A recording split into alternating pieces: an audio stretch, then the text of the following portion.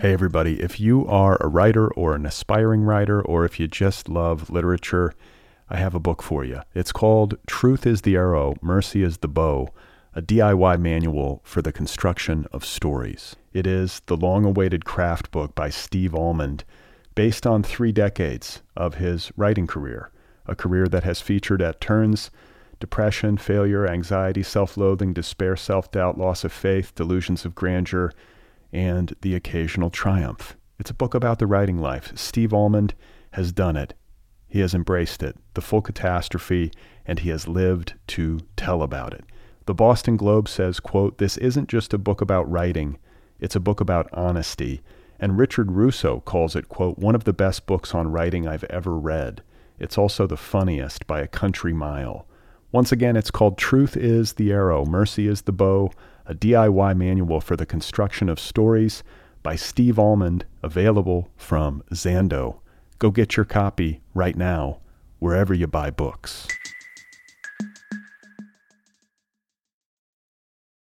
When you need mealtime inspiration, it's worth shopping Kroger, where you'll find over 30,000 mouth-watering choices that excite your inner foodie. And no matter what tasty choice you make, you'll enjoy our everyday low prices, plus extra ways to save, like digital coupons worth over $600 each week. You can also save up to $1 off per gallon at the pump with fuel points. More savings and more inspiring flavors make shopping Kroger worth it every time. Kroger, fresh for everyone. Fuel restrictions apply.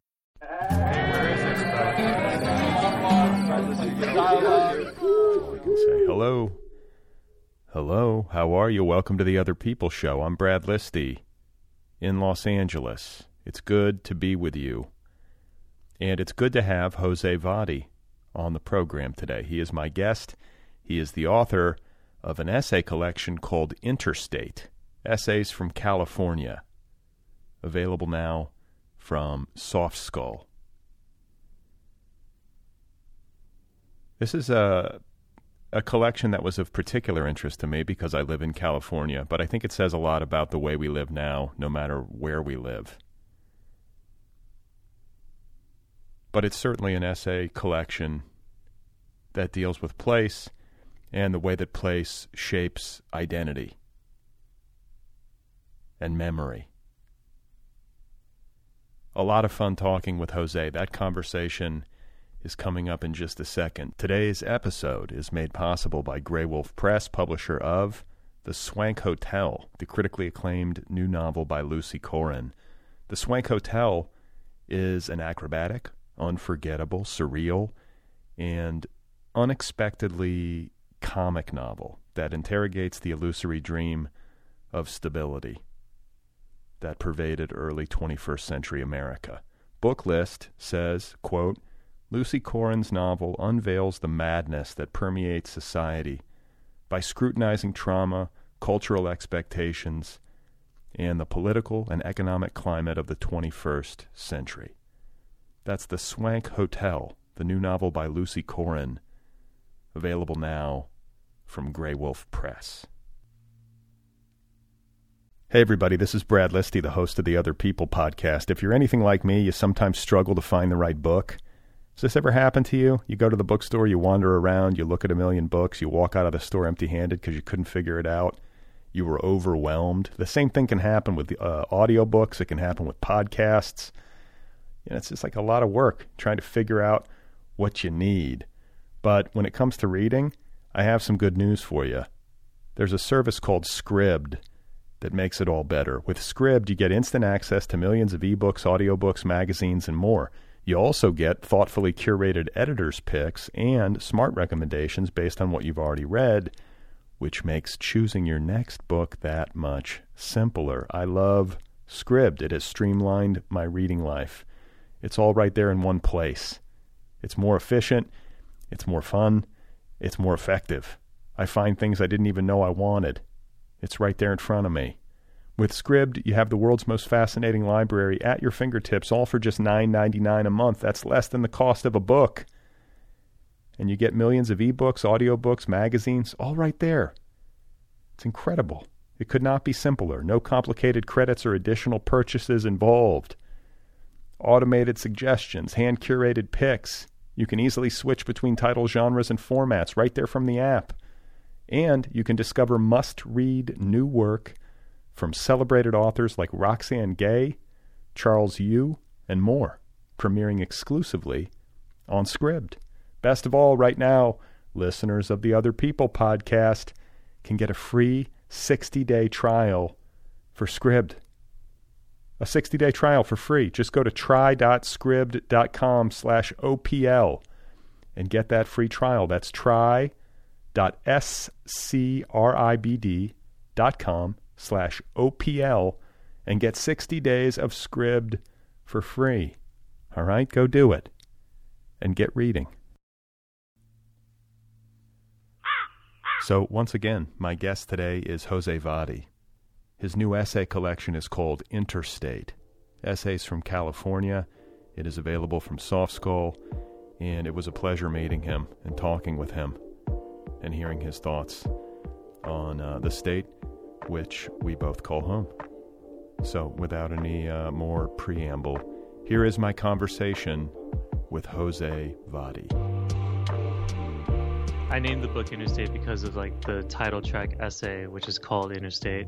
And that essay in and of itself, the original title of it was called Interstate Commerce, for just kind of like a play on this idea of like labor and, you know, farm workers and geography, you know, across this state. So that was kind of like the working title of the essay itself.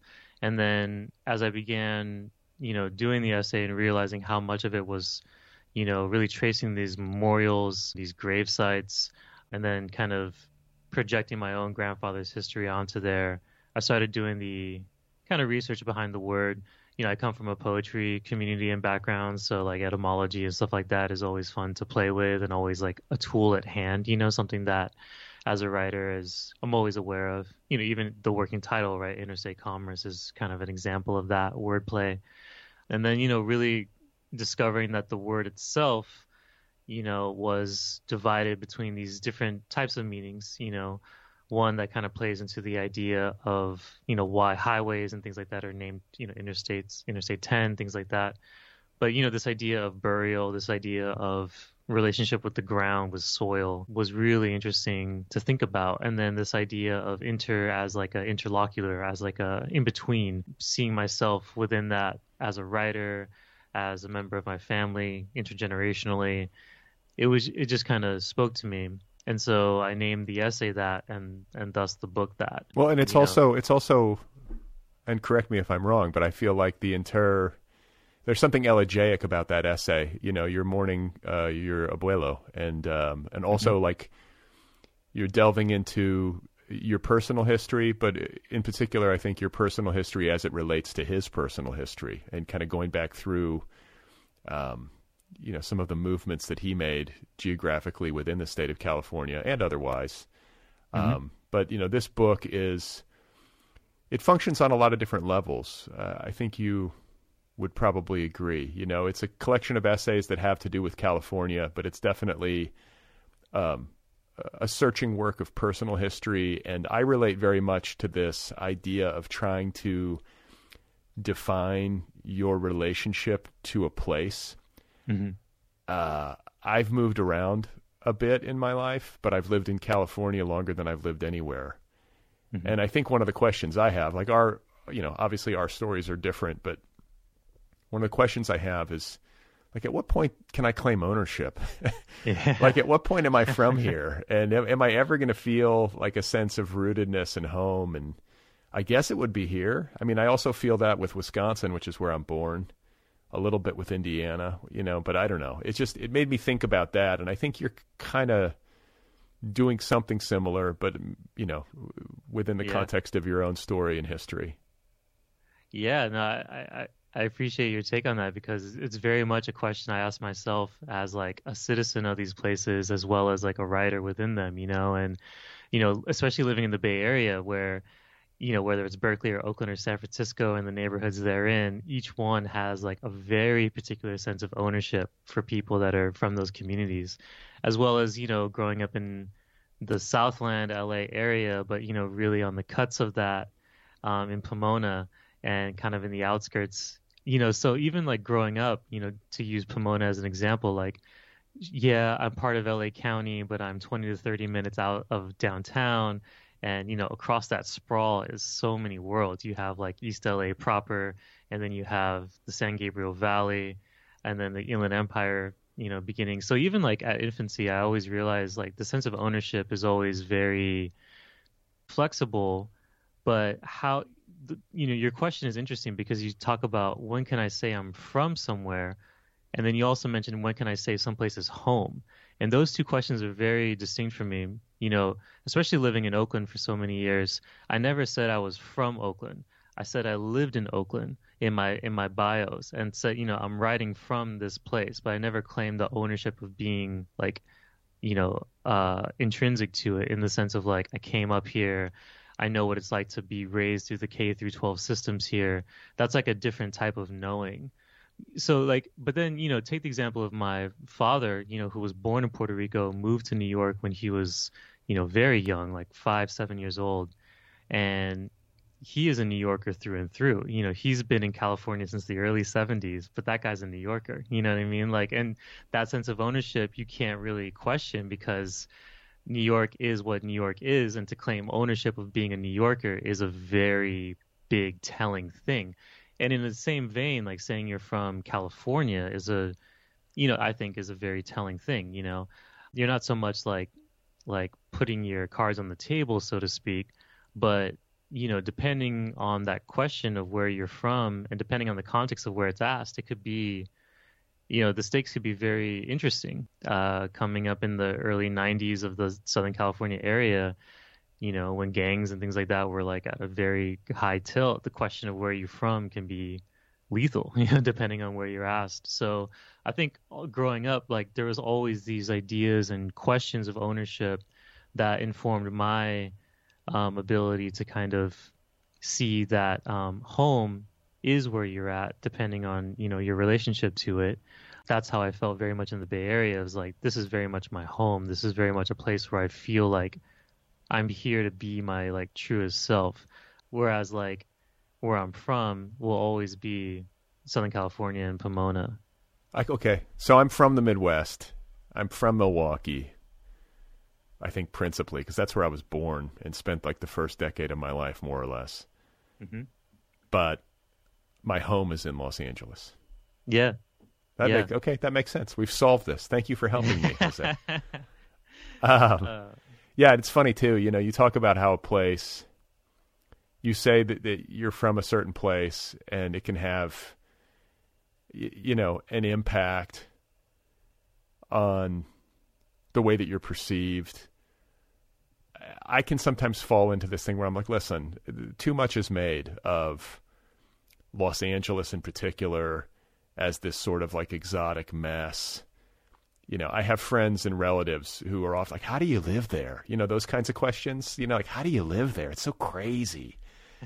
And I can my comeback is always like, it's just like every place else, but with better weather and worse traffic, just to sort of shut that conversation up, And yet I say that, and just this morning, if I'm being honest, I was outside of a Starbucks and ran into some friends of mine, and my friend was like, I was just like, what have you been up to? And she's like, oh, I smoked psychedelic toad venom at a mansion in Malibu at this retreat. And I'm like, that's some LA shit right there. Like, that doesn't happen. Oh, yeah. And, so there's some truth to it, is what I'm saying. Like, it is kind of a weird place, and it has its eccentricities, but I like that about it, and totally. I shouldn't have to be ashamed of the fact that I have friends who smoke toad venom in Malibu. I think that's part of the charm. Oh yeah, I mean I'm sure part of the reason they're here is for the toad venom, smoking opportunities. You know what I mean, and the culture that fuels it all. That's right. Well, I think if we're going to talk about reasons why we love California and Southern California in particular, well, I mean actually this applies to the Bay Area too. Yeah. I love the fact that it is a kind of laboratory for people trying on like spiritual identities and doing like work on themselves.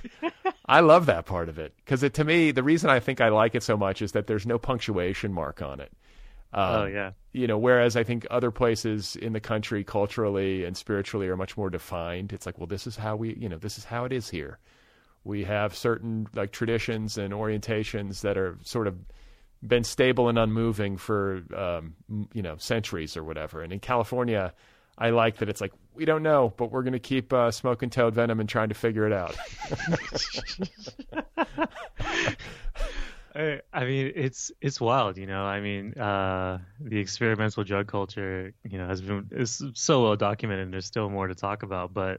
And it's funny too. I mean, you see it in the wake of legalized marijuana and like the Emerald Triangle and places in northern California that are just like, no, we're just not gonna comply, and we're just gonna keep doing what we're doing, and living. Now it's the black market, but this is the market we've always known. You know what I mean? So there's such a rebellious streak, and drug culture is so wild. Self-help culture, new wave culture, all that. I love like in Mad Men when Don Draper ends up at the Absalon Center. Absalon. Yeah. I mean, places like that can only exist, in California, maybe Oregon, maybe, but I mean, and Seattle has, and Olympia, that whole area has some good crunchiness to it that is, in conversation with places like the Bay and, but there's some spooky places all around California. There's just so many mysteries, and, the Lost Highway of Highway 99. Like there's just so many mysteries all around the place. But that I love the description of self-help as that labor, because it very much is like an industry behind it. Well, and I think one of the things that I loved about your book is that it made me realize how little I know about this place that I've lived for the largest portion of my life. Like I have embarrassing gaps in my knowledge about my home state. And I think there's an intensity to California in terms of its the role that it plays in the popular imagination, simply because of media culture and Hollywood filmmaking, and so much of it historically has been shot here. So these images and these stories, kind of everybody has a line of connectivity to this place to a degree that exceeds most places. But then there's like the intensity of the migratory pattern. And by the intensity of the migratory pattern, I mean like the emotionally loaded way that it can happen. You think about like the gold rush. You think about just the bounty of the land, the Central Valley and the food production. Mm-hmm. So much of this country's food comes out of the Central Valley of California, not just the state, but the entire nation. Like it's a mecca, and I think that's maybe the word for it. It's a mecca. People come here to find their fortune. People historically have come here to make a better life for themselves and escape maybe not so great situations. There's also this coastal thing that's happening, like the American story unfolds from east to west, right? Like migrationally. Mm-hmm. And, I guess with the exception of Hawaii, this is as far as you can get. So there's always been the joke that like Los Angeles is the place, it's like the city at the bottom of the hill into which everything slides. People came here, they had no further to go, so I think there's like, it doesn't apply to everybody, but I think like there is some truth to this idea that if people wound up here, they were running as far as they could go, like they got to the ocean and stopped. And there's a certain kind of person to whom that journey appeals. Yeah. And that really speaks to like the kind of that whole frontier kind of stereotypes surrounding the gold rush and things like that. And, one thing that was interesting researching the book was just, learning how much of the federal prospectors and purveyors, of like various, whether it was railroad or steel or just the federal government and the kind of collusion between those industries at the time, how much of California was really, quote unquote, discovered and, developed in the wake of the loss of Mexican control in 1848. And, that decade of 1850 to 1860 is just like heavy in terms of drying up, rivers and, implementing more agricultural industries. And so even for me, I've lived here I think there's only been like a 7-month period where I've lived elsewhere and, outside of California. And I learned a lot researching this book as well, and there's still, a lot that was omitted. But yeah, I mean, it's crazy to drive through the Central Valley, which is so stereotypically, like, with the exception of the orchards and some of the, trees and some of the farms that you see, is so overwhelmingly dry at times, and so much like just kind of like dirt patches that are waiting for, like, the Hallow Harvest to pass or whatever. You're seeing how much of that used to be like the Tulare River, and how that all used to be like this entirely different topographical situation. And then you start thinking about how parts of San Francisco all used to be, sand dunes and all this other stuff. And it really speaks to, like, it's just interesting examining your relationship with place and how much, especially as this climate is changing. So much of this book was written during wildfire seasons that kept getting longer and longer throughout this state. So there's a lot of different ways that, like, the land itself and the topography and its changes was kind of like informing the way that I was researching the histories behind Interstate, and how that spoke to those migratory patterns, like the different challenges that people had to face. People that had never encountered snow before are now tasked with crossing the Donner Pass. You know what I mean? Like, things like that are insane to think about, especially, if you've never seen the Donner Pass and you just show up on it today, 2021, and you think about people trying to scale that thing. I mean, it's unfathomable, So I mean, it's a remarkable state, It really is.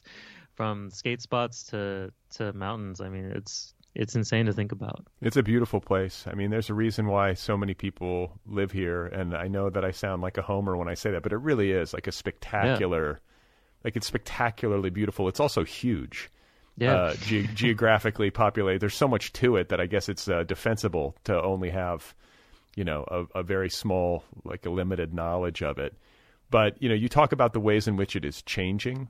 You mentioned climate change, but there are other pressures that are coming to bear on the state, and, like, the rapidity of change.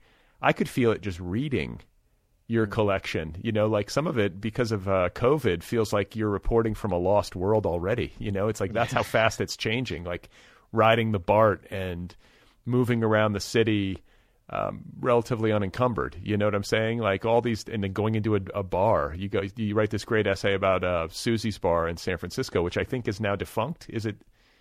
It was called the Summer Place. I kind of gave it its own character name in the essay. Oh, okay. Kind of in honor of the owner. But yeah, it's I think it's no longer, unfortunately. God. Well, so there you go. I mean, like, and so there's I think it's maybe worth pointing out that there is, I think, at least in my read of it, a certain track in this book where it is personal history and exploration, not only delving through your family history, but also moving around the state physically to try to get a sense of your abuelo's life and, like, how your family came to Southern California, at least on the maternal side. It's your maternal abuelo, correct? Is that right?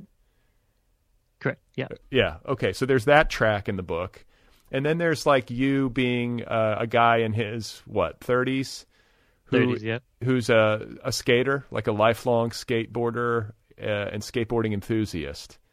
Yeah. Like, that's a through line in the book and, like, a central part of your identity. And then I felt like there's a part of the book that is really focused on your relationship to the Bay, because you went to Berkeley for college, and then I think on to Mills College for your master's. Yeah. And you have, you lived and worked. I guess you're now in Sacramento, though. So now you're basically going to touch every major place in the state, and live there and have some experience with it. But you then, lived and worked in San Francisco, and lived in Oakland, and worked in tech, and so that comes with its own set of baggage to unpack. But am I missing anything? Like, those are the big the big three threads to the book for me. Totally. I mean, those are some big threads. There's, like, and coming up in the Bay Area, there's a lot of working before tech in, like, kind of the literary arts community, nonprofits and stuff like that. which is actually which led me to the tech industry. I worked for 4 years in that, 4 or 5 years in that industry.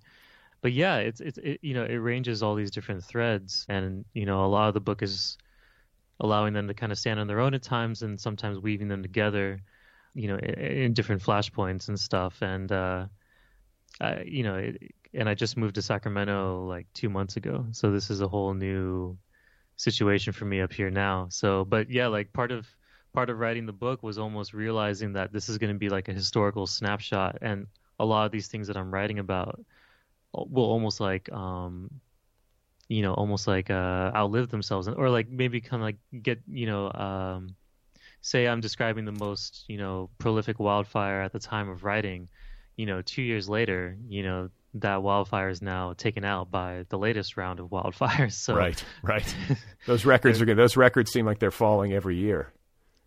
And exactly. And so there's almost a realization point of like, I'm almost writing this like a time capsule that has like a self-destruct mechanism, where that it has like almost like a time bomb to it, where it's like this will be the record for only so long. Something is going to take it out, and that foreboding fear is something that kind of ends the book. But yeah, I mean, a lot is in the Bay Area has been so microcosmic of so many of these changes that are happening at a national level, whether it's climate change or population or tech industries or gentrification, you name it. It's I feel like just the sense of history has been very palpable as a result.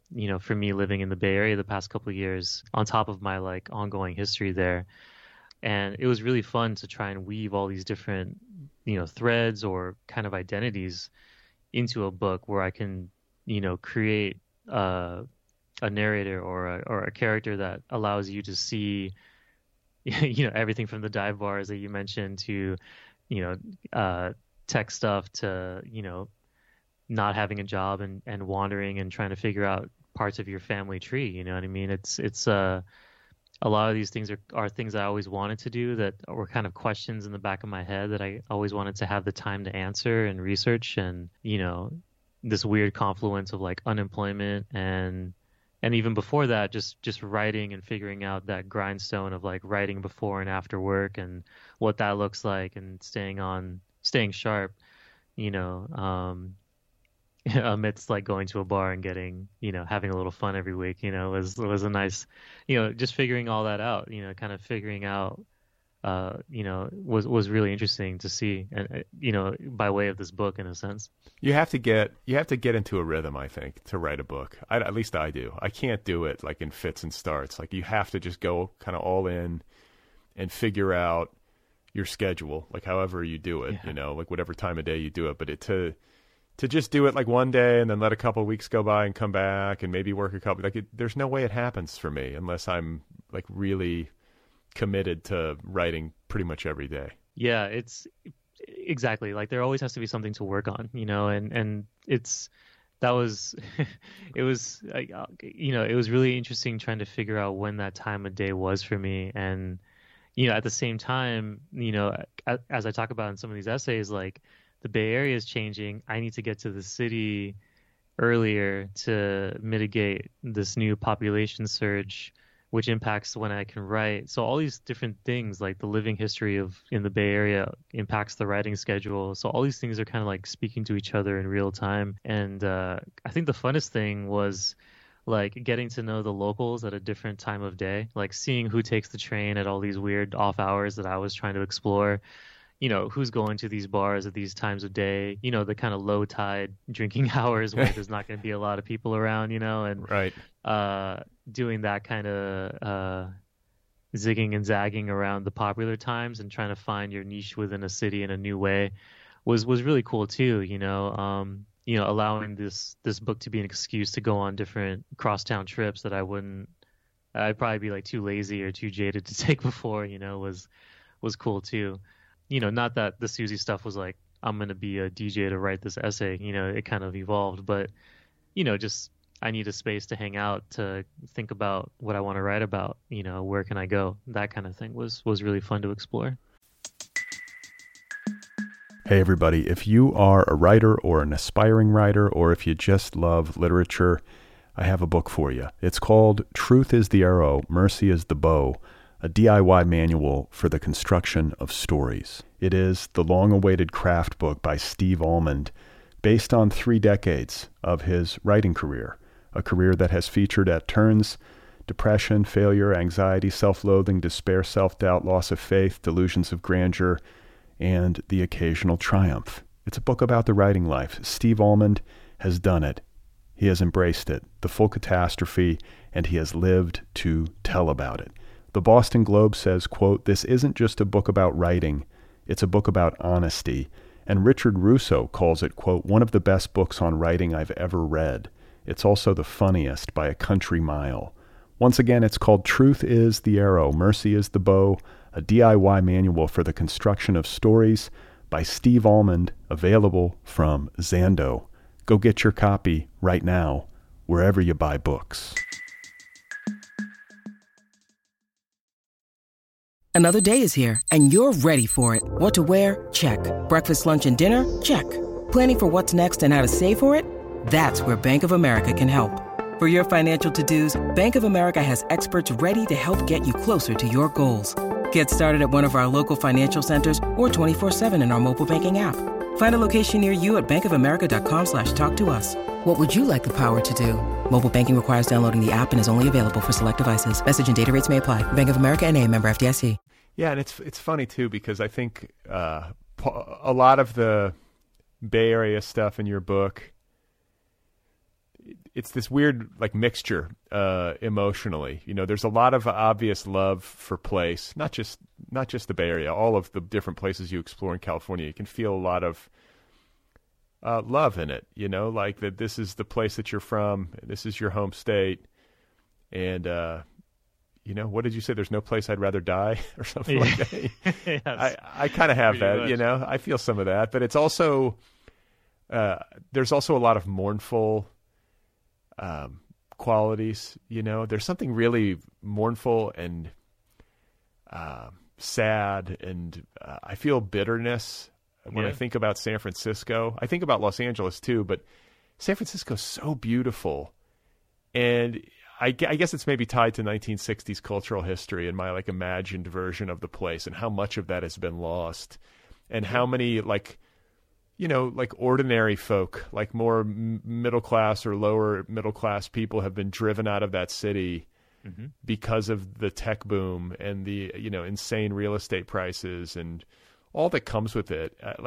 Talk about a place that has changed super dramatically over the span of the last 50 years, and especially maybe over the last 20. I can't tell you how many people I know who have had to leave San Francisco because of housing costs and just the exploding cost of living. It makes me pissed off, and it makes me feel sad, because it also makes me feel in a conjoined way happy that you wrote this book, because I think when people like that leave a city, it loses its memory. You have to have those people there to preserve what the city is at its essence, and when you lose them, you lose something huge.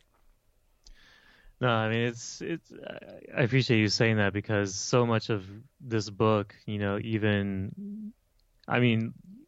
think about writing this book, and so much of it is reading weeklies, you know what I mean? The weekly papers, like the SF Examiner, the SF Weekly, and so many of these papers are now getting cut. And you think about all the writers behind those, like the local beat reporters that are covering culture, that are doing the archiving, and this, when we go from analog to digital, what gets preserved, and as these media companies get bought up, so too goes a lot of the storytelling behind these cities, and so, but housing is a huge issue in the Bay Area. The fact that a K through 12 school teacher can't afford to live in San Francisco, while teaching for San Francisco Unified is insane.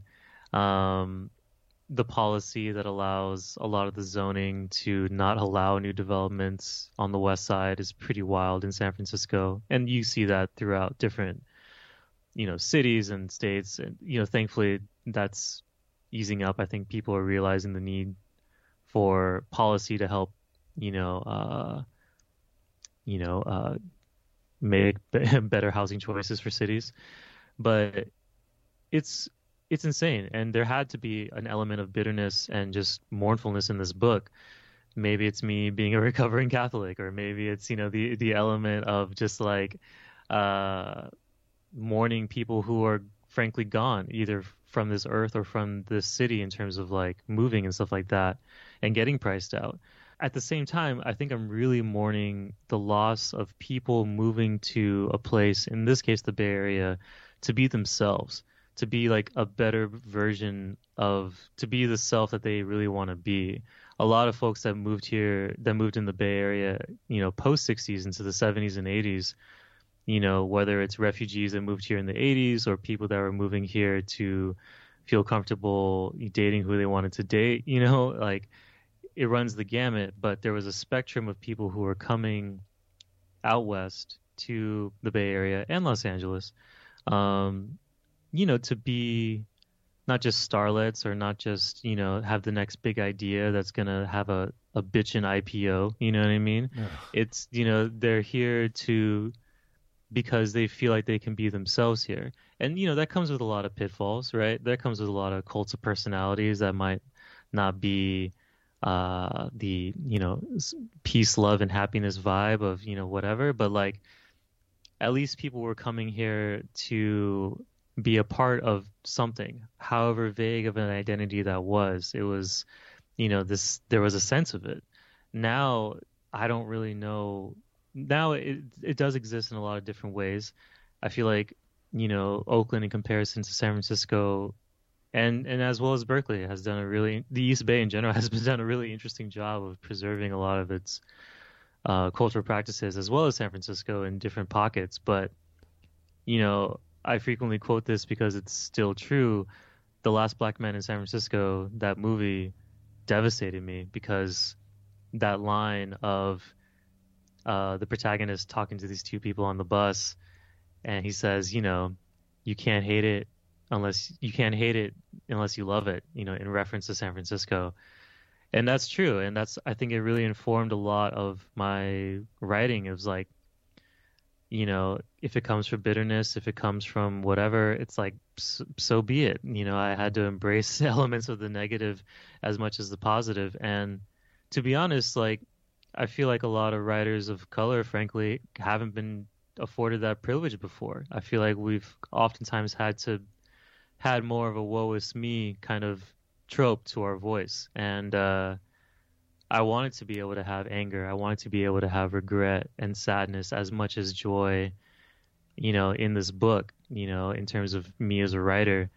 So that was, always something I was very much aware of, was just that line between bitterness and love, and while still making these big claims of like, I wouldn't want to be anywhere else if I were to, get hit by a truck today. I want to be in California.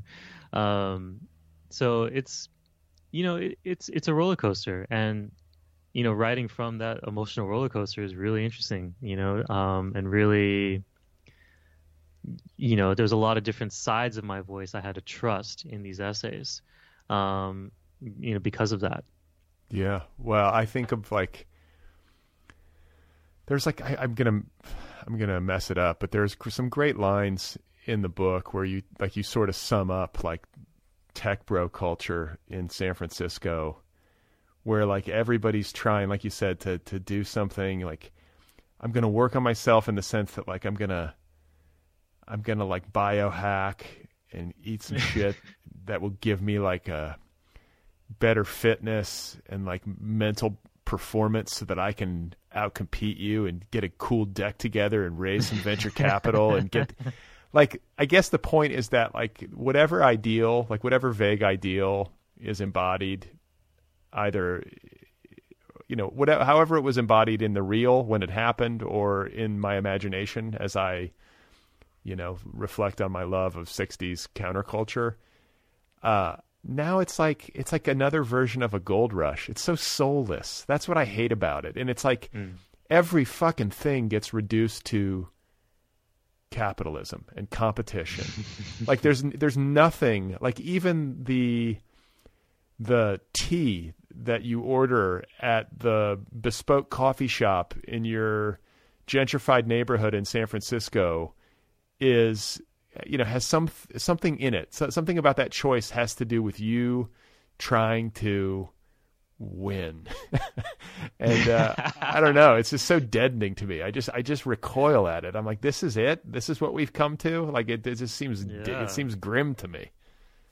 It is, and it's unfortunate because that wasn't even the initial ideology even behind tech in the 80s. Like some of these businesses being founded in the South Bay in the 80s, it wasn't necessarily some of that. It might have evolved to that pretty quickly, but it wasn't, it was different. It was weirder, And even through the late 90s, you see on like various internet, portals of people sharing their photos of like doing, DSL LAN parties in the late 90s, early 2000s. Like that's still geeky and kind of like misfitty and kind of rad in a weird way. But now we're in this super, I feel like it's with this the digital and the mobile first and all this shit has enabled us to be, capitalist wherever you want and whenever you want. And you can now apply that worldview into so many different aspects of your life. And now you have the data and the tracking behind it to make it like a replicable model, to your point about DEX, right? And it's nuts too, because what I hate about it in the Bay is that now everything is like forcibly leveling up to kind of being knighted by tech. It's like, oh, you're into visual arts, you get your art degree, sick. Now you can get commissions from tech to have your designs as part of their, Q3 campaign. Oh, you know what I mean? Like, oh, you're going to start a nonprofit? Great. My friend works in the corporate responsibility department of this tech company. Maybe they can get you a grant. And those are good looks, right? That's gigs. That's money. Those are connections. Like, I've been in those conversations for sure. But is that always is that the goal of like all these different, interests and career tracks? It's tricky, so even whether it's like, I think that's a big thing about nonprofit culture in the Bay Area that's been talked about a lot, is how much tech and venture capital money underwrites it. And then you see that, as well in terms of city policy, which I talk about a lot in the book, of like kind of mayors and different people, making policy that suits these companies. So it's tough, man, because in these companies as well are a lot of great people, but the overarching culture that I was trying to describe in Interstate is really about like a citizen's point of view, like a guy on the street. If you're just looking at this on BART, it just looks ridiculous. Like, right. It just violates so many street smarts things. Like, why do you have your ID badge publicly shown on BART so I know your name and where you work? And like, at all times, it's just like this like complete loss of like, I don't know, not that you have to be paranoid or something like that, but there's this almost like the world is your office mentality that I just hate. And it doesn't have to be tech. It could be banking. This could all be Goldman Sachs. Like it just happens to be tech because there's so much damn money behind it. Okay. Like, I got to interrupt you because you're singing my song here. This is something that I think a lot about. You said just a minute ago, there are a lot of good people working in these businesses. Totally Sure. true. Of course there are. It's not like everybody who works in tech is an asshole. No. But, and I, because I will often speak, and I've been talking about this lately. It's like I will often speak in monolithic terms about Hollywood and Sure. my like disdain for Hollywood. But it's a similar kind of thing. Tons of money, a lot of people that want to work in it, which is a big, huge factor. When there's a huge amount of, demand for the people want to live in San Francisco. People want to go there and work for a startup or start their own business and make a fortune. That's always the backdrop. I want to make a fortune. And same thing with Hollywood. Want to come to Hollywood and get their Netflix deal. That's like now the holy grail, right? I got to get a Netflix. I want to, he's got a show on Netflix? Oh my God. That's like the holy grail. And so I think what happens, and feel free to disagree or add something to this, but it just seems like when there's that much money, it's obviously got a corrupting influence at some point. And what it does is it allows really like greedy people, like the bad actors essentially, to exert influence on the culture and to create like really toxic norms. I mean, Hollywood's the obvious example here. You know, you talk about like Harvey Weinstein and guys like him.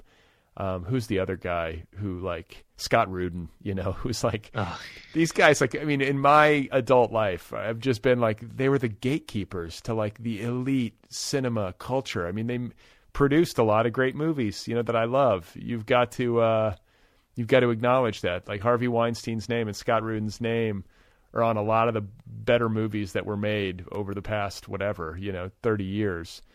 But just monumental assholes and criminals. And, like they're not the only people who contributed to the toxicity of Hollywood work culture, but they're sort of like the preeminent, examples. And I think what it does is that when you have people like that who are holding the purse strings and who have all this outsized influence, it's really easy to see how it fans out and becomes normalized across an entire industry. So then you have good people, you have decent human beings who want to work in Hollywood and want to make great movies. But the only way to do it is to really embed yourself inside of a toxic culture where treating people like shit and being greedy like are kind of values. You know what I'm saying? And I guess some version of that probably applies to San Francisco tech culture too, right? It has to. It definitely, well, there's this thing of like, it's just painted differently. It's like the same aggressive, selfish pig, just painted with a different shade of lipstick. You know what I mean? And it's kind of neoliberal, and it's kind of like, it's just interesting the way it's positioned, and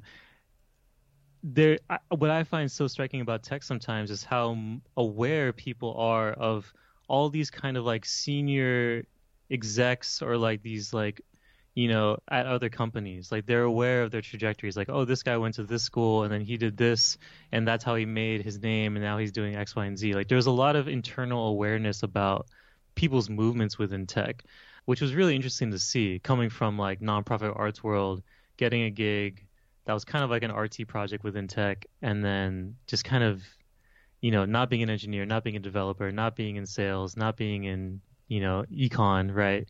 And seeing where people got their MBAs and things like that. Like these are like the coded language of tech in particular, the acronyms. And again, this could apply to any industry, but just how that language permeates then the culture in which that language is housed, in this case, the Bay Area. So you start hearing more of these terms and you start hearing more of this kind of office speak in bars and in whatever. And you start really realizing this kind of almost like lack of like tact in a sense, and a lack of like humbleness and awareness of like your space in the world. And that can go from like renting out entire restaurants for like Airbnb's holiday party or whatever the hell. Like it's just like this constant, like, I just felt like being in the Bay Area, and I moved in the Bay Area in the wake of the late 90s tech boom, or tech collapse, right?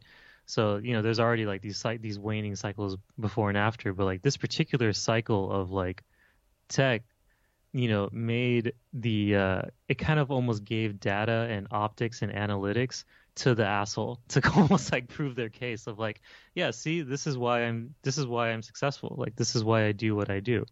And, when you have like a lot of people who, I mean, there's, all these reports about all these recent IPOs generating dozens, if not hundreds of millionaires in San Francisco, you know what I mean?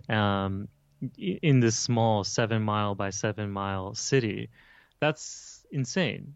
How can't that impact the culture of the city? A city where there's less and less young people because there's less and less families. And so you have like this depletion of the younger, generation. It really speaks to a fear that I had, writing the book of like, you leave work and then you go outside and it's just a bigger version of work. Right. You know what I mean? You talk to people that move to some of these, burgeoning smaller towns along the peninsula south of San Francisco, kind of between San Francisco and the South Bay, where Menlo Park and Stanford and all that is Facebook. San Bruno, Brisbane, cities like that, and it's all like essentially your coworker. If you work within a certain tech company or a bio firm company out there, it's almost like company towns in a weird way, and so, compare that to the town of Spreckles, which is a company town where Steinbeck used to, work and I think briefly lived. And, it really speaks to these different histories of California. One is this agrarian, sugar refinery saying we're going to set up shop here, and this town, Spreckles, is now beholden to the land. And another one is this huge buy-in of like this massive tech company coming in, or this massive industry, in addition to the ongoing lucrative industries of the Bay Area, coming in and really literally changing the landscape of the city.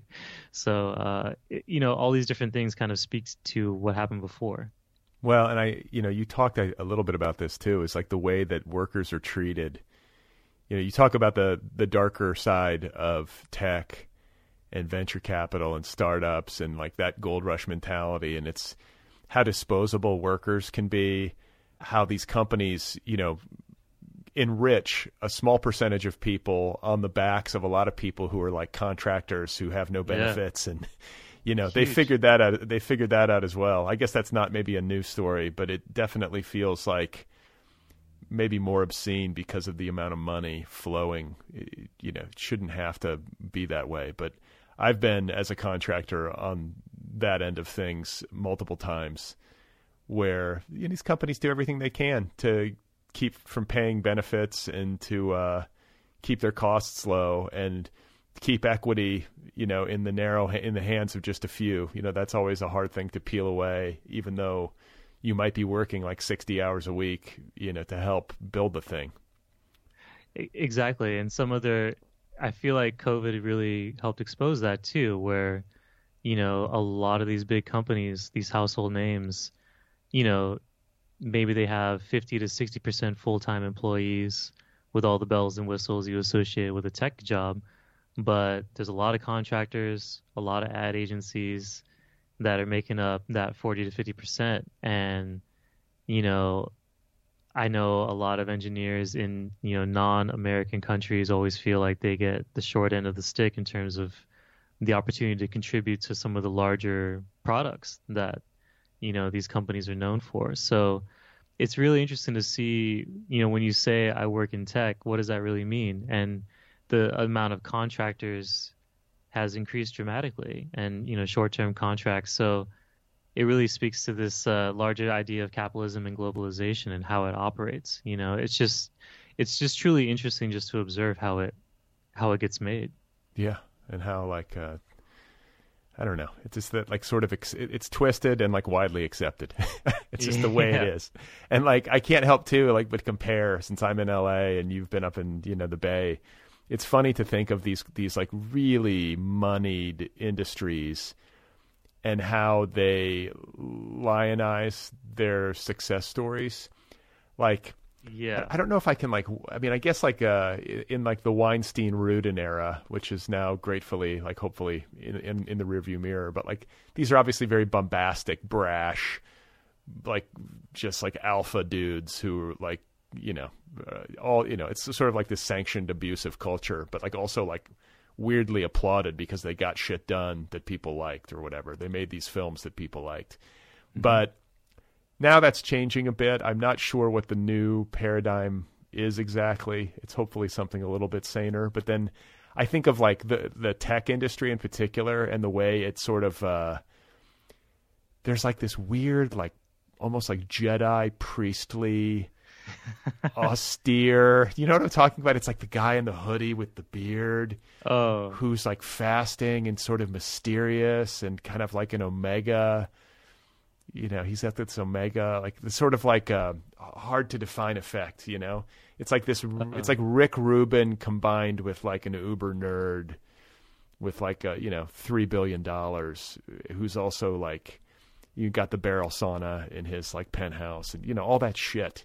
Do you know what I'm saying? Like, it's like a particular type. He's out there. You know what I mean? Like that guy's out there for sure.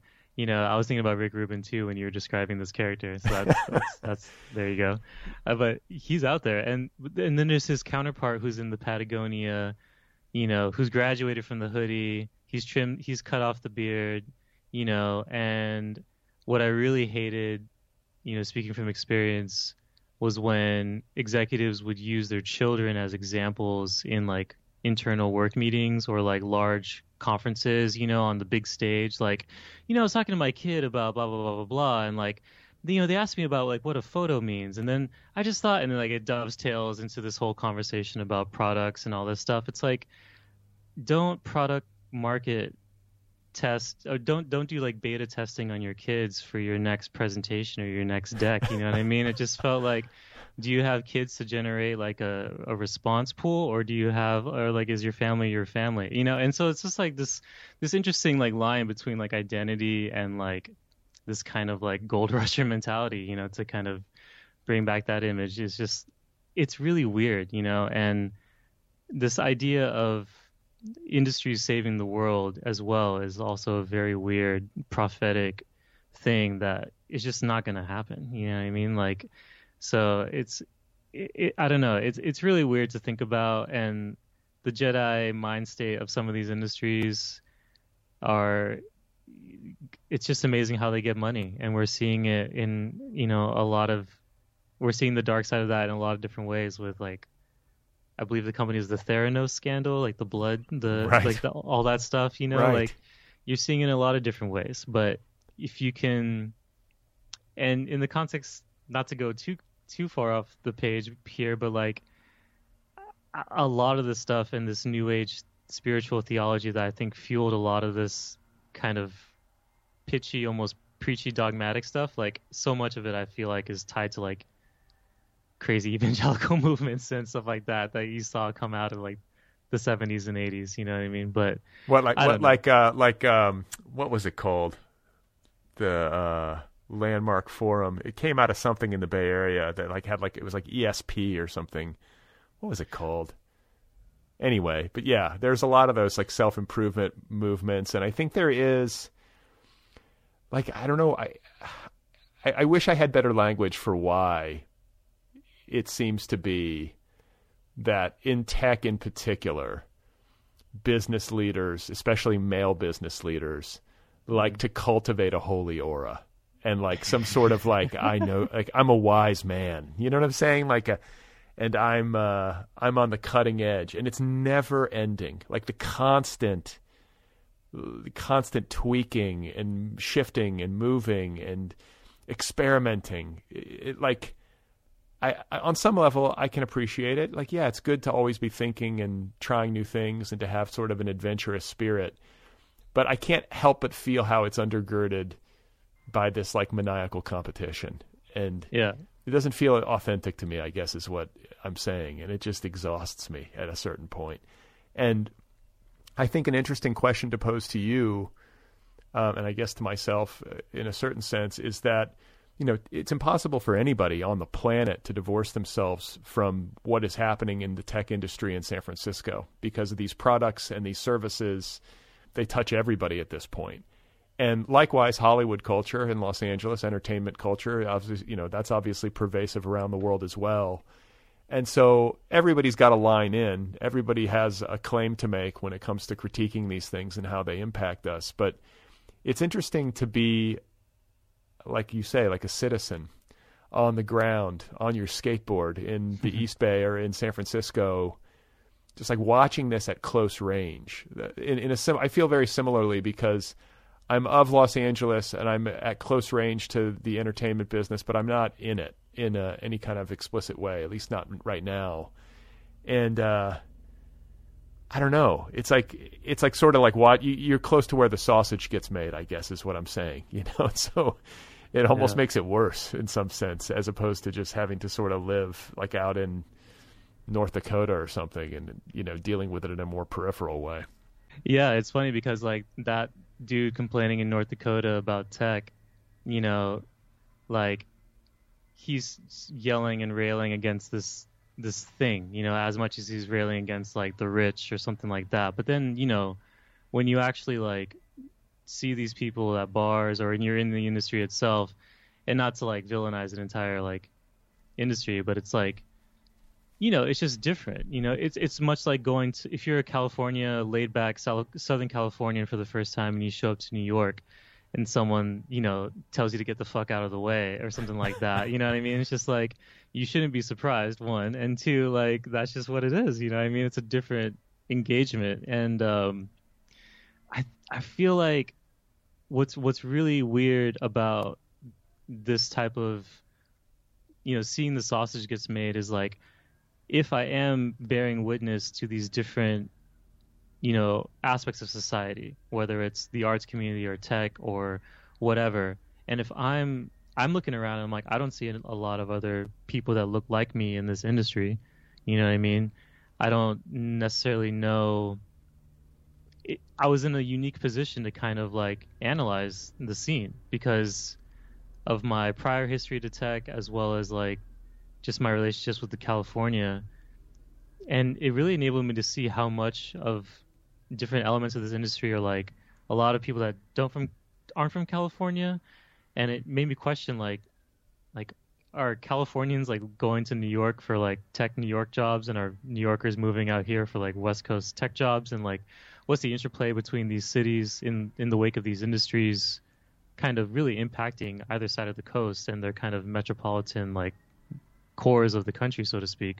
You know, it's just weird. It's weird watching the sausage gets made as you're watching your city or the cities that you call home just change so dramatically, and a lot of the things that and those things, when they change or disappear, they don't necessarily get documented or eulogized the way that you might hope that they do. And so that's another thing that is really deceptive, I think, sometimes about any industry coming into a town and promising, you know, the future, so to speak, is like what gets omitted, and how much of the before are we going to remember and archive, you know, and how much of that will shape our future. It's kind of not enough for me to, you know, I don't know. Well, one interesting thing to think about, and I'm not a member of the LGBTQ community, but it is interesting to see how people in that community are responding to tech sponsoring, you know, different elements of pride in San Francisco. There was a lot of backlash to it, and a lot of people saying like, this is our thing. You can't come in and just add your pride version of your tech logo to a float and call it diversity. You know what I mean? Like, how are you really doing the work to support this community? And I bring that, you know, I think it's a really interesting example, especially in the wake of in the Bay Area, of like, you know, corporations' roles within their community, and when they try to breach that line and be kind of culturally aligned, you know, can they really do that? And I think in a lot of cases it's not necessarily, or not so fast at least. You know, there has to be different types of investment over time that really reflect, you know, how a community and a corporation, you know, work together, so that's not just like an industry town, you know. And that was my fear with San Francisco, was, you know, this is just going to become like just an industry town, you know. Kind of is, yeah. And it's you know, I should say that, you know, me being in Los Angeles, you being formerly of the Bay for a long time, mm-hmm. and then talking about this kind of mournful feeling. I think there's been a lot of that in Los Angeles and in Hollywood in particular, like the entertainment business. As you know, I think the tech industry has overtaken a lot of what used to be like the big movie studios, and you know, now it's Netflix and Hulu, and those are the biggest shows in town. And that really is the triumph of, you know, Silicon Valley and San Francisco venture capital business, you know, overtaking Los Angeles. And it's a big disruptive shift that we're still kind of in the middle of. And I don't know exactly how it plays out, but you know, I don't know. It's like the old saying, like, you know, you can't make progress without change, but not all change equals progress. No. And I hate the streaming. I'd rather go to a movie theater. I do more than that. Like that collective experience of sitting in a dark theater and watching a movie and having popcorn, and that was better. It was better. Yeah. We're losing. If we lose that, we lose something, and things get shittier, and everyone's watching their phones, and that sucks. And I know I sound grumpy, but I don't know. I hate this notion that like all change is good if it makes money. That's basically this ideology, and I don't think so. I think that actually it's just a disaster. Well, you know, best case scenario, maybe streaming allows folks to check out some new films they wouldn't have otherwise seen, you know. And I know that, you know, for folks with like physical disabilities, like, you know, Zoom and events like that have been kind of godsends, but right, you know, which is amazing. And then, you know, my fear too is like what happens when all these theaters close. Are these tech fools going to come in and just buy the streaming services? Just going to buy the theaters and then, you know, create whatever they create from there? It's weird. I think one thing that I really wanted to kind of showcase in this book is the joy of like mystery, of like going on road trips and not knowing where the hell you're going, of like going into a theater without a phone or a leaked bootleg and not knowing what is going to go, like going into a bar every week and not knowing if you're going to have access to a jukebox. And, you know, there's many a night at Susie's that sucked, you know what I mean, where I'm just sulking like, damn it, I want to hear my stuff and I can't, you know. Just I feel like, you know, mystery and wonder gets lost sometimes when everything's on demand. And whether it's dating or whether it's whatever, you know what I mean? Like on demand isn't always like the way to go. There has to be a little bit of mystery in your life. And for me, it's skateboarding. I never know what's going to happen when I jump on a skateboard. I might completely break my arm. I might twist an ankle. But similar to navigating a city, or, you know, while navigating a city, skateboarding is like that kind of sense of mystery that, as well as road trips, that feels like very Californian and kind of kept me grounded a lot, particularly finishing this book. Interesting. Yeah. I mean, I skated a little bit as a kid, but I don't know. I don't know if I'm built for it. I was thinking about that as I was reading you. I mean, I've got like 10 years on you, I think, so I'm a little bit older, but I feel like, you know, if you have a certain build, I feel like skaters are usually like lanky and kind of wiry, like they have that sort of, I mean, you seem like you got that, right? And then you got to be willing to go out and potentially like crack your skull. I mean, yeah, it's not necessarily the safest thing to do, especially in cities and in spaces where there's not a lot of like sanctioned places for you to skate. I mean, right? This is the whole story of skateboarding, is people trying to skate and getting chased out or harassed by cops and all that kind of stuff. Oh, yeah, and it's the ongoing thing. It's really funny doing it now at 36 and with like a gray beard and hair, you know what I mean? And just like, yeah, I hopped the fence to skate the parking lot. I'm sorry, you know, like that kind of thing, you know, I'll be on my way. Right. Like it's funny, you know, but it's super fun for that reason, you know, and it's really, now we can just all say that we're training for the Olympics. That's all of our excuse now. You know, every street skateboarder has the perfect alibi. It's like, I'm training for the Olympics. Like, what do you want? Like, I want to represent my country, sir. Leave me alone. Yeah, this is patriotism at its best. I'm trying to get on NBC to get this Dick Ebersol money. You know, like I'm trying to get on NBC here. So, yeah, like it's super funny. But I feel like the shorties, you know, I feel like the short, stocky kids kill it in skating because they have like that low center of gravity. Whereas us lanky people, when we look down, you know, say you're standing at the top of a set of stairs, right? Like it's gonna look that drop is way higher for the tall, lanky kid than the shorty.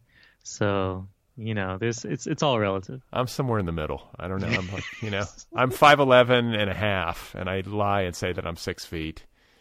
But I kind of wish I were lankier. I think maybe that's a common thing. I wish I were like a little taller and a little lankier and just had like a super fast metabolism, you know. That's my desired outcome in a future life. So I want to talk to you before we part ways. I want to make sure to talk to you about your family history a little bit more, because that's kind of this, a big part of the heart of the book is this story of your grandfather, who was a migrant farm worker and whose life story took you, in this book as a writer and as somebody kind of exploring their own past and their own roots all over the state of California. But can you just talk a little bit about him and his journey? No doubt. I mean, my grandfather, his name was Antonio Gomez, and I grew up pretty much with him. His house was very close to where we grew up. So, like every day after school, I'm going to his house kind of thing, right? So like very close relationship growing up, pretty much a second father figure. And this is on my mom's Mexican side. So he migrated to the States originally into like Oklahoma, Nebraska. And so some of the family tree of my mom's generation was born there. Some was born in Mexico. But eventually, he, along with many others, migrated west for work, essentially. And this is where pockets of the family timeline get kind of blurry, and this is kind of stuff I had to navigate around. But I know that as a solo male, he, migrated with some of his brothers to different parts of California, while I think the family was back either in Mexico or was already established in Southern California. This is some of the pockets depending on who you ask, get blurry. And at times, a lot of the family was divided across states, and, it's a very big family. But I know that there was kind of clues that he would work. I knew that he worked in the Salinas area in the town of Gonzales. My sister and my mom actually got to travel with him to that area randomly on a road trip. He kind of just pointed out, like, this is where I used to work, like super out of the blue. So coming out of Cal and undergrad, and I majored in history and had this kind of focus around oral storytelling, I really wanted to capture his narrative while I still had the chance. And, in the mid 2000s with a really terrible Hi8 Sony Handycam, I, recorded his narrative and got to understand some of the places where he worked, both in Oklahoma and Nebraska, as well as different pockets of California. And then I eventually digitized that footage and told different family members about it. And then they would tell me that he worked in different parts of California. San Jose was one of those areas. And then I knew that he traveled through Barstow, which is in the high desert of California on the other side of the Los Angeles forest, or I'm getting this all mixed up, on the other side of the Sierra foothills. So it's like, okay, if he's coming from Oklahoma, Nebraska, and he goes through Barstow, then he's probably going to cut across through the Tehachapi's and end up in Bakersfield. So like allowing myself to kind of project the narrative that he probably, went through, enabled me to kind of plot different points that are still around that, to investigate or to visit. The Sunset Labor Camp near Bakersfield was one of those things in the city of Arvin. And then realizing, in addition to the Steinbeck connections of like Grapes of Wrath, realizing that like these places have been depicted by Hollywood. These places have been in movies and have been backdrops for different adaptations of fictional depictions of very real things. So all these things started to swirl for me as I visited the spots, and it took about 9 months to write the essay of Interstate and, across these different road trips. But I went to basically Bakersfield, Salinas, Salad Bowl, and Fresno to basically kind of track different parts of my grandfather's story and different historical ties to farm workers like him. Yeah, no, I love that stuff. And it's good to remember for me, I don't know. It's just good to remember where my food comes from. And like, this could apply to food that comes from anywhere. It doesn't have to just be like the Central Valley, but so much of it comes from there, especially I'm a vegetarian. So I would guess most of what I eat comes from the Central Valley. And just the personal, but it could be any product, really. It's just worth pondering when you use something or consume something, like what it took to get it to your plate or to your door or whatever it is. There's so much human narrative involved. You know, I think that's what your exploration of your family history made me realize, which I appreciate, because it can be so easy to move through life and just be oblivious to it, you know, and go about your day. No doubt, you know, and these concepts of farm to table, you know what I mean, that kind of gloss over the, you know, what that really means, you know. It's true, you know, you think about the salad bowl, which is what the Salinas Valley is referred to, you know, because of the products that are generated there. But, you know, you think about how American this story of migrant farm worker and undocumented labor is, you know, to this country, how tied it is to its growth.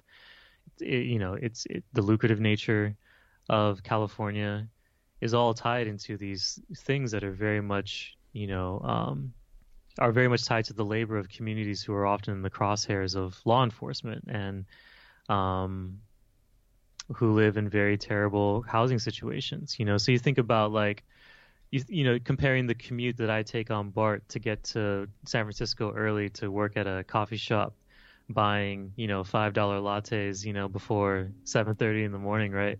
Compare that to someone working a graveyard shift or a sunrise shift or an all-night shift, you know, in the middle of, you know, the Salinas Valley, whether or not they have a car, if they have to carpool, if they have to take bus.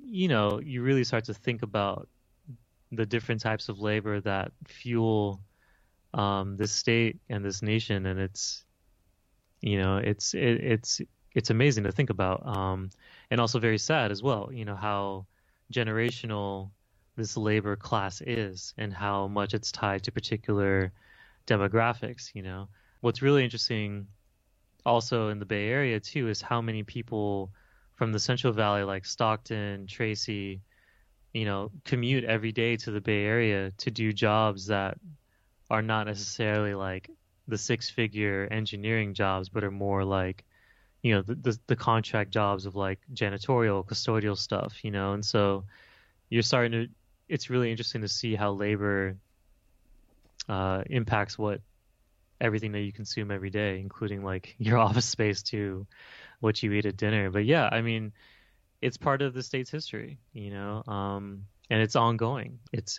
still housing, like a lot of the things I cite in Interstate from recent reports about the need for housing and the need for, you know, better pay, the need for better conditions in the field. You know, these are things that you can really connect, you know, draw direct lines to from some of the violent incidents that I also cite that happened in the 40s and 50s, you know, against farm workers in California. So it's really crazy, you know, and I think that's one thing. Just if you grow up in California, you grow up driving across the Central Valley at some point, and, you know, you have hours to think about the many communities that have shaped those fields, you know, and not just Mexican, but Central American, Armenian, you know, Sikh communities and stuff like that have, you know, powered those communities for years. You have so much time to think about it when you're driving through that I wish, you know, we would do, I hope at least that Interstate contributes to larger storytelling around these parts of the state. Well, yeah, I mean, I think some of the most searing images in the book have to do with the housing conditions of farm laborers in the Central Valley, like 2 and 3 families sharing a 1-bedroom house, basically, like a tiny shack, essentially. You got 3 families packed into there to this day. Mm-hmm. You know, these living conditions are obscene, and then you factor in COVID on top of it, and you wonder why there are higher incidences of infection and, you know, severe illness and death, and, you know, it's all of a piece. But this kind of situation and this kind of history is often hidden, or I guess it's just easy to miss in the day-to-day when you're down in Los Angeles or out in the Bay Area, you know, working your job or caught up in whatever you're caught up in. It's very easy to just miss the fact that backbreaking labor, most often underpaid, often by undocumented workers, who are living under threat of, harassment, deportation, imprisonment, everything else, who are living in horrific conditions, oftentimes. That is why you are enjoying your kale smoothie at, whatever trendy bougie coffee shop in Noe Valley, that you're working in today as you're like getting your IPO or, all that shit, there's just, it's nice to see it pointed out in your book, and, it's a good reminder. Yeah, no, thank you, man. I mean, I really appreciate that. And you see it, there's a lot of it, you can see it every day. You know what I mean? Like, one thing I really got bummed out about in working at tech sometimes is how this expectation that people are going to clean up after you. Like, there's a lot of like these communal kitchens on every floor, of like cubicles.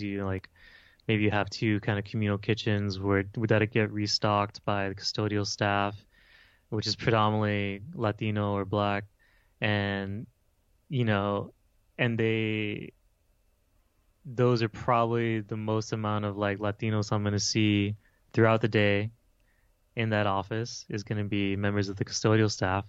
And then, people just kind of leave their shit everywhere, just kind of, expecting that it's just going to get picked up. There's no like even throwing away of dishes. It's just like crap everywhere, and you're like, I don't want to put everything on tech, but it's like this expectation that basically you can see examples of this labor hierarchy and this kind of functioning almost caste system every day, and the question is whether or not you look and have a sense of awareness. I think that's a big thing of what I wanted to have the book show was like, a sense of awareness and a sense of place and self. And, I'm not perfect by any means, and I'm not the example from which others should follow. But, those questions of like, do you know where you're at, and like, who's here, can you read the room? Can you, do you have a sense of self and the humility that ideally comes with that? So I mean, it's tough, man, because I so much a lot of times writing this book, I thought about like the teenager who might read it and whether I would bum them out, like, am I painting too negative of a scene for them to like aspire to or whatever, or like whether it's work or writing and stuff. But I think my guiding light for a lot of this book was I wanted people to see someone who was like aware of these very vivid histories that are happening in real time, that's documenting it, and how that's, for this person and maybe for me, how that's important. You know what I mean? To be a living archive in a sense, and to bear witness to whatever you think is important. That was a big goal of mine writing this book. I think it's a good beat to be on. And I found your perspective and your voice to be refreshing in a lot of ways. And also just the prose is really excellent. Like, you're a really strong, like, line by line writer. And I think I thought of this before we came on, but I did want to ask you, like, has the publication of this book and the writing of it led you to want to continue on this beat and to continue to write about California? Have there been doors that have opened journalistically? Like, I guess I kind of am rooting for you to get a column or to be contributing to the bigger newspapers or I guess magazines within the state. I just think you're an effective voice for the state of California. I hope that you continue to write, maybe for my own selfish purposes. But is that something that you're thinking about? I mean, thank you so much for saying that, first and foremost. And yeah, I mean, I think California will always be something I'm dedicated to writing about. It's definitely like, it's kind of like, how can't I write about it? Or like, how can I? It's just like a part of my whole being. Yeah. So I'm continuing to write about California, and there's a lot of things, that histories and different things that I didn't, or that were on the cutting room floor for this book, that I want to talk about. A lot of stuff, things in Southern California that I want to talk about, different histories that didn't get included For instance, I had this essay about Pacific Ocean Park, which was like the predecessor of Disneyland, and it's kind of near like Venice, Santa Monica area, but like, you know, just how that kind of tied into these other things with like my mom's history, just that, and as well as skateboarding. Those are two of the things that I really want to continue writing about, is like California histories and how skateboarding plays into that. In the wake of the book, a lot of people have responded to this through line of skateboarding, which was really surprising to me. So I'm continuing to write about that, and in the wake of the book, I've been able to write some stuff for some more national publications. You know, have reached out, which is great. I basically just want to keep writing and focus on California, and I feel like one thing that's really a bummer is how few like true to the West Coast publications there are anymore. Like I feel like so many, I'll be writing for East Coast based publications, which is fine, you know, like good, but you know, California Sunday Magazine is no longer as of last year. Like publications like that, you know, I'm interested of seeing what, you know, in addition to the major national papers of which are based in New York and Washington mainly, I'm curious like what other West Coast based publications are gonna kind of come to the fold in the next couple of years. You know, with California Sunday being gone, you know, I know, speaking to a lot of writers and even photographers too, I mean, it's a big deal, you know. So but I would love to continue to write about California and its history, and at a larger scale, you know, no doubt. I think this is an opportune moment to advocate that billionaires and all these tech millionaires who have too much money, or what do they call it? They call themselves like post-financial or like post-money. I think there's like a new term for it. People who no longer need to think about money or whatever. But you know, like Mackenzie Bezos, you know, Jeff Bezos' ex-wife, who's doing, I mean, kudos to her. She's giving away all this money. But I want to see Warren Buffett or Bill Gates or whoever it is, you know, whoever, one of these mega rich moguls, make a massive investment in journalism. And I know it's going to be a loss leader. Like, I don't think they're going to get their money back, or, you know, they're not going to make some huge windfall profit off of it. But who else does this? Lorraine Jobs? What's her name? Steve Jobs' widow. You know, she... Yeah, Emerson Collective and Foundation, I believe, yeah. But didn't she own California Sunday?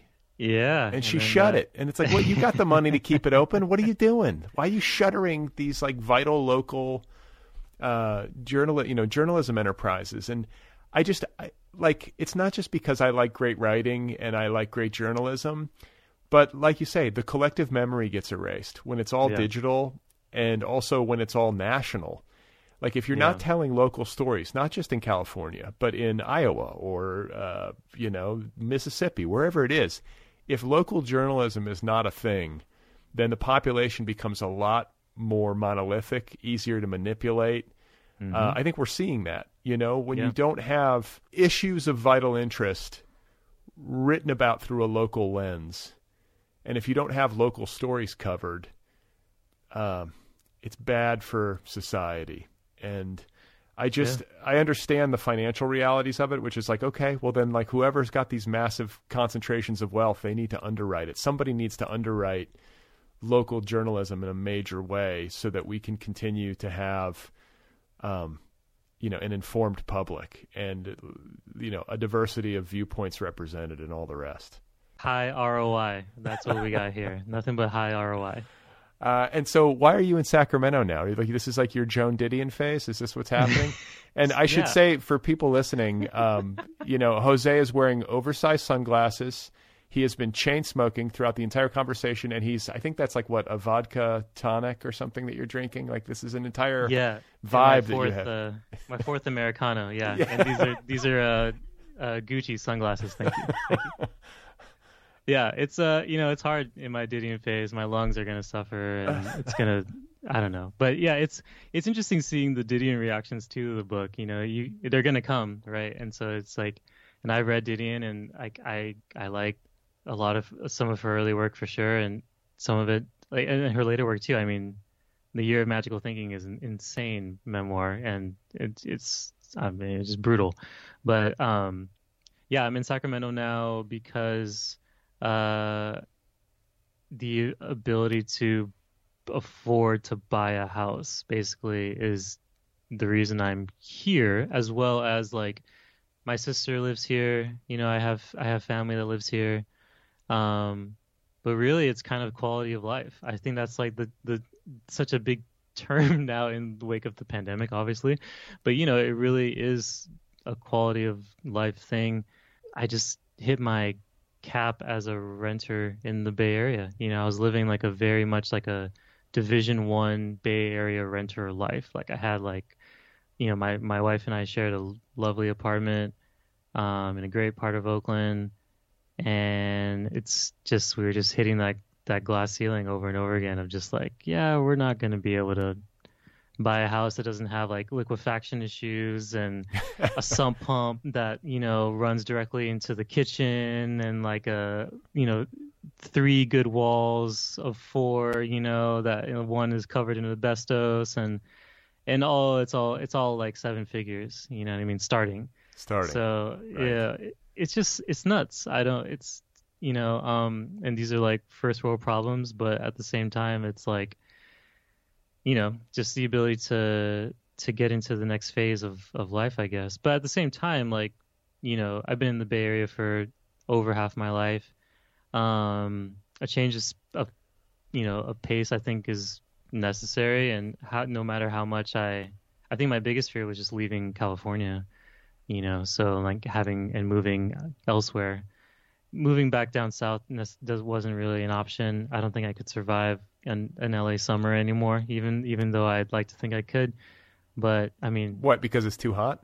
Yeah, and look at me, I'm moving right into Sacramento, right into. I was going to say you're gonna be cooking in Sacramento for sure. Oh yeah, straight up. So it's very much like, and I grew up inland in Southern California, so it's almost like a return to climate form, so to speak. You know what I mean? Like the Sacramento feels very similar to elements of the San Gabriel Valley and Inland Empire where I grew up, and so it's not, you know, so I don't know. It's interesting. It's definitely totally new thing. I'm like an hour and change outside of the Bay Area now, and I went from being almost like a self-appointed local to a total fish out of water here. So, you know, only good things hopefully will come out of it. Well, it'll give you something to write about. And can you please tell me if the high-speed rail is ever going to happen? Like this mythical high-speed rail. Like I wanted to get on a train in Los Angeles and be in San Francisco in an hour. Yeah. When is this happening? Why are we unable to build a fucking railroad in California? You know, you're going to have to take a bus from Los Angeles to Bakersfield and take that Bakersfield high-speed rail to Merced, and then from Merced somehow get over, because all that's guaranteed right now is Merced to Bakersfield. There's still, for that line, the Central Valley line, there's still, I believe, trying to buy the land plots necessary for that line itself. Meanwhile, but they're building it. You know, I think Californians and everyone nationwide should know that they're very much building this high-speed rail. You know, the Central Valley looks different, you know, so it's impacting communities. So is it good though? Is it net positive, or are we TBD?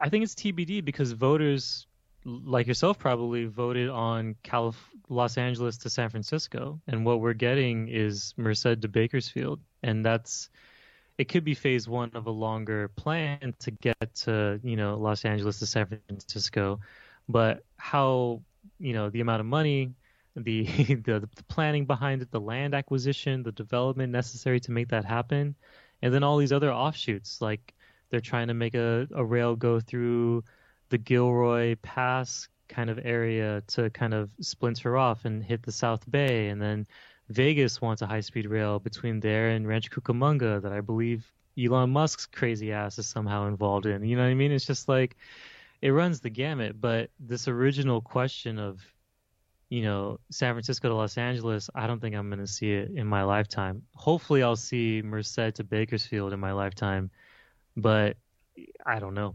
Wait, you're going on the record saying we're not going to have this done in our lifetime. I'm going to die not seeing a high-speed rail in California from LA to San Francisco.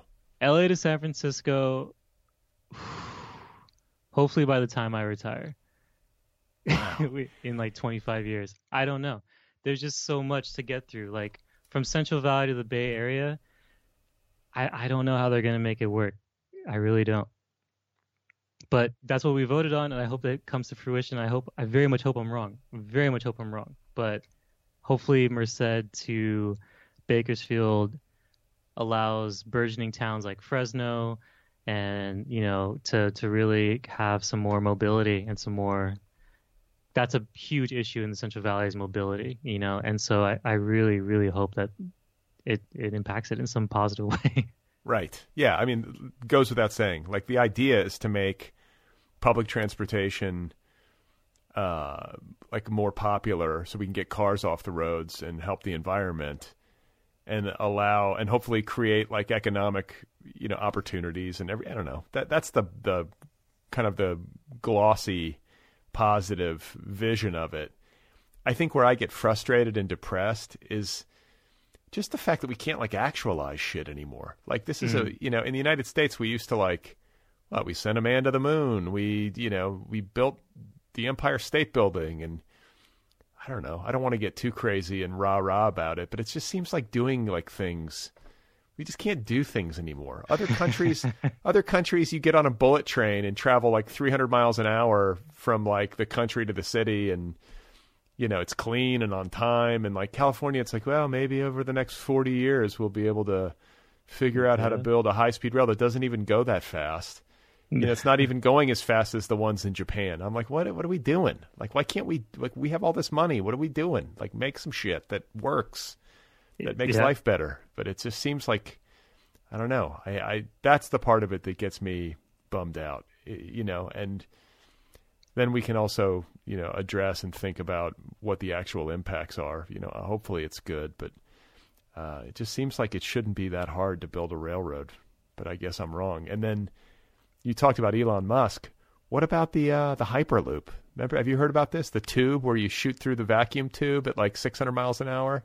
Yeah, I think Rancho Cucamonga, is where he was trying to do one of those things. And I believe that it was going to go towards Vegas or something. Or maybe it was between Ontario Airport and Rancho Cucamonga. I don't know. Something weird, but Rancho Cucamonga always ends up in the news for the most glamorous of reasons, and this is just another element of its history, Right. Whether it's Friday After Next or, this, it's just part of its legacy, I guess. But, he was trying to do some wild stuff out there. And it's funny because, like, not to talk about this dude more than we need to, but, like, he's part of a continuum of psychos who shows up to California trying to do some wild shit. And like, right, whether it's Walt Disney or whoever, there's like, California also attracts that too. So it's not surprising that all that is happening in, between SpaceX and Carson or wherever it's at, and Hawthorne. Hawthorne, excuse me, and Rancho Cucamonga or wherever else he's trying to get his stuff off the ground. I will say this in Elon Musk's defense. I actually read his biography. There's a biography of him out that I recommend it. It's worth pondering him. And it's not all pretty, obviously. But just as a human being who can actualize, like can take wild shit from his brain and make it real in the world, it's hard not to have some appreciation for anybody who can do that. Like it's so incredible to think of the breadth of his business achievements, like how many different industries he's disrupted. Like he disrupted the financial sector with PayPal. He disrupted the automotive industry with Tesla. He's going to disrupt public transportation possibly with the Hyperloop. He's disrupted aerospace with SpaceX. Like in a big way.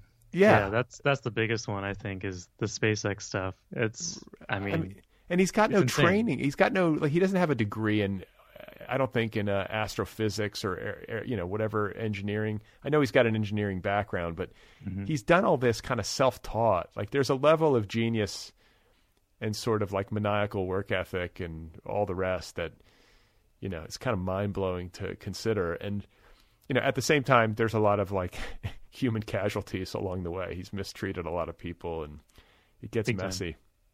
But as far as the Hyperloop goes, I don't know why I'm so excited about this. I think I just like the idea of being shot through a tube at 700 miles an hour. But if you were going to go to Vegas, like if I were in Los Angeles, like Vegas is not my favorite town. I know there are people who live there who are like off the strip, and it's a totally different experience. But my experience of Las Vegas is a tourist experience. Mm-hmm. And at my age, I just can't with the casinos and the, the hotel rooms creep me out because I just don't know what happened in there. And it's probably bad and filthy. But if you're going to go, what better way to go than to just get into a pod and be shot through a tube at 700 miles an hour, and you go from like being in Los Angeles to being in Vegas in like 5 minutes, and then suddenly it's just all there in your face. And then when you make your escape, it is similarly like turbocharged. Like, get me out of here. It's the ideal way. I can't wait for that. I hope that better manifest in my lifetime, or I'm going to be gravely disappointed. I fully agree, and it needs to be named after Hunter S. Thompson, because that was his dream to be. His ashes shot out of a cannon. That was his wish, and it happened. This is his living wish, right? This has to be it. Of like, get out to the craziest town in America, on through a rocket, basically. Yeah, essentially, yeah, like at the closest to light speed that humans can travel. And man, if we could somehow make a network of Hyperloop tubes all over the country, that's just that would just be the wildest travel experience, to be, I guess you could get from LA to New York in 3 hours, or no, maybe a little bit longer. It depends how fast you're traveling. But let's say you're traveling 700 miles an hour. I guess it would be closer to like 4.5. Same as a flight almost, right? Potentially, yeah. I mean, you could do it within a day, which is crazy. And I was talking to my friend last night who's from Germany, and he just got back from Germany and taking the trains, and he's talking about the train going faster than the Autobahn. You know what I mean? And how, like, riding the train, you think of how fast the Autobahn is like 180 miles per hour, and you're doing laps on them. You know what I mean? Like you're going beyond. It's just insane to think about. And I'm here for teleportation, though. Like, during the pandemic, I started watching all the Star Trek movies, like from 1 to whatever. They were all like on demand. This is obviously the big reveal behind the scenes of Interstate, is I was watching Star Trek the whole time in the background. But Wrath of Khan just really inspired me. But the teleportation, the dissolving of physical self and just beaming yourself into this other space and time, like, and how someone else has to like triangulate that was pretty appealing. And I feel like, that seems like a good climate change proof, like, alternative, you know what I mean?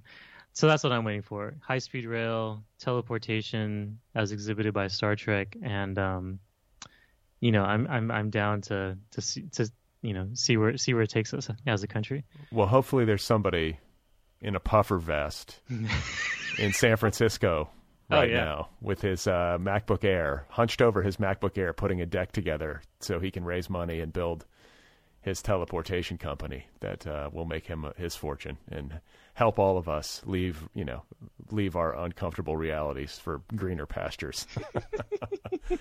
Well, it's fun to talk with you, Jose. I appreciate it. I enjoyed your book, and I'm eager to see what you come up with next. Like, do you have another book in the works, like even if only like in your head, or are you actively at work on something? Yeah, totally. I'm working on a book of essays. I'm working on another collection of essays centered around skateboarding. How that will manifest, we'll see. I'm sure there'll be a lot of California history within that, but trying to write about skateboarding that's definitely what I'm working on right now. Writing about skateboarding was really fun for Interstate, and figuring out how to describe it in a way that sounded authentic and real to me was really fun. So I kind of want to continue that. And there's still a lot of things about California's living history I didn't get the chance to explore in Interstate. Some road trips I didn't get to take, some places I didn't get to go to because of COVID. So hopefully, before the tundra of California winter hits us, hopefully I can get out there and do some trips to see what's out there as well. Awesome. Well, it's great to meet you. Best of luck on everything, and congrats once more on Interstate. Thanks for having me, and pleasure to meet you too. Okay, there it is. That's Jose Vadi. His debut essay collection is called Interstate. It's available now from Soft Skull Press. You can find Jose online at josevadi.com. You can also follow him on Twitter. His handle on Twitter is @VadiParty. Once again, the essay collection is called Interstate. Essays from California by Jose Vadi. Go get your copy right now. Do it. The Other People podcast is offered freely. Did you know that? The entire archive of this show is available to you, the listener, free of charge. Every episode, more than 700 and counting, is available for free. It's a listener-supported show. If you like this program, if you listen regularly and you get something from it, I hope you'll consider supporting it. You can do that at patreon.com/otherpplpod. That's patreon.com/otherpplpod. There are different tiers, different levels of support. For as little as $1 a month, you can support this show. And then as you move up the scale, you can get prizes. T-shirt, tote bag, coffee mug, sticker. I will write you a postcard by hand. I will wish you a happy birthday on an annual basis. Patreon.com/otherpplpod. Did you know that the Other People podcast has a YouTube channel? Every episode is available on YouTube. Go to YouTube, search for the podcast by name, and subscribe. It's free. The podcast also has its own official app. It too is free. The Other People with Brad Listy app. Go get it wherever you get your apps. Once again, it's free. If you have something to say to me, the email address for the show is letters@otherppl.com. I have a novel coming out next May. If you want a review copy, email me at letters@otherppl.com. If you're a literary blogger, journalist, podcaster, whatever, happy to get you a review copy of my book. A lot of good episodes in the pipeline. I'm still sorting out the schedule, so I can't tell you who's coming up. There might be a Sunday episode.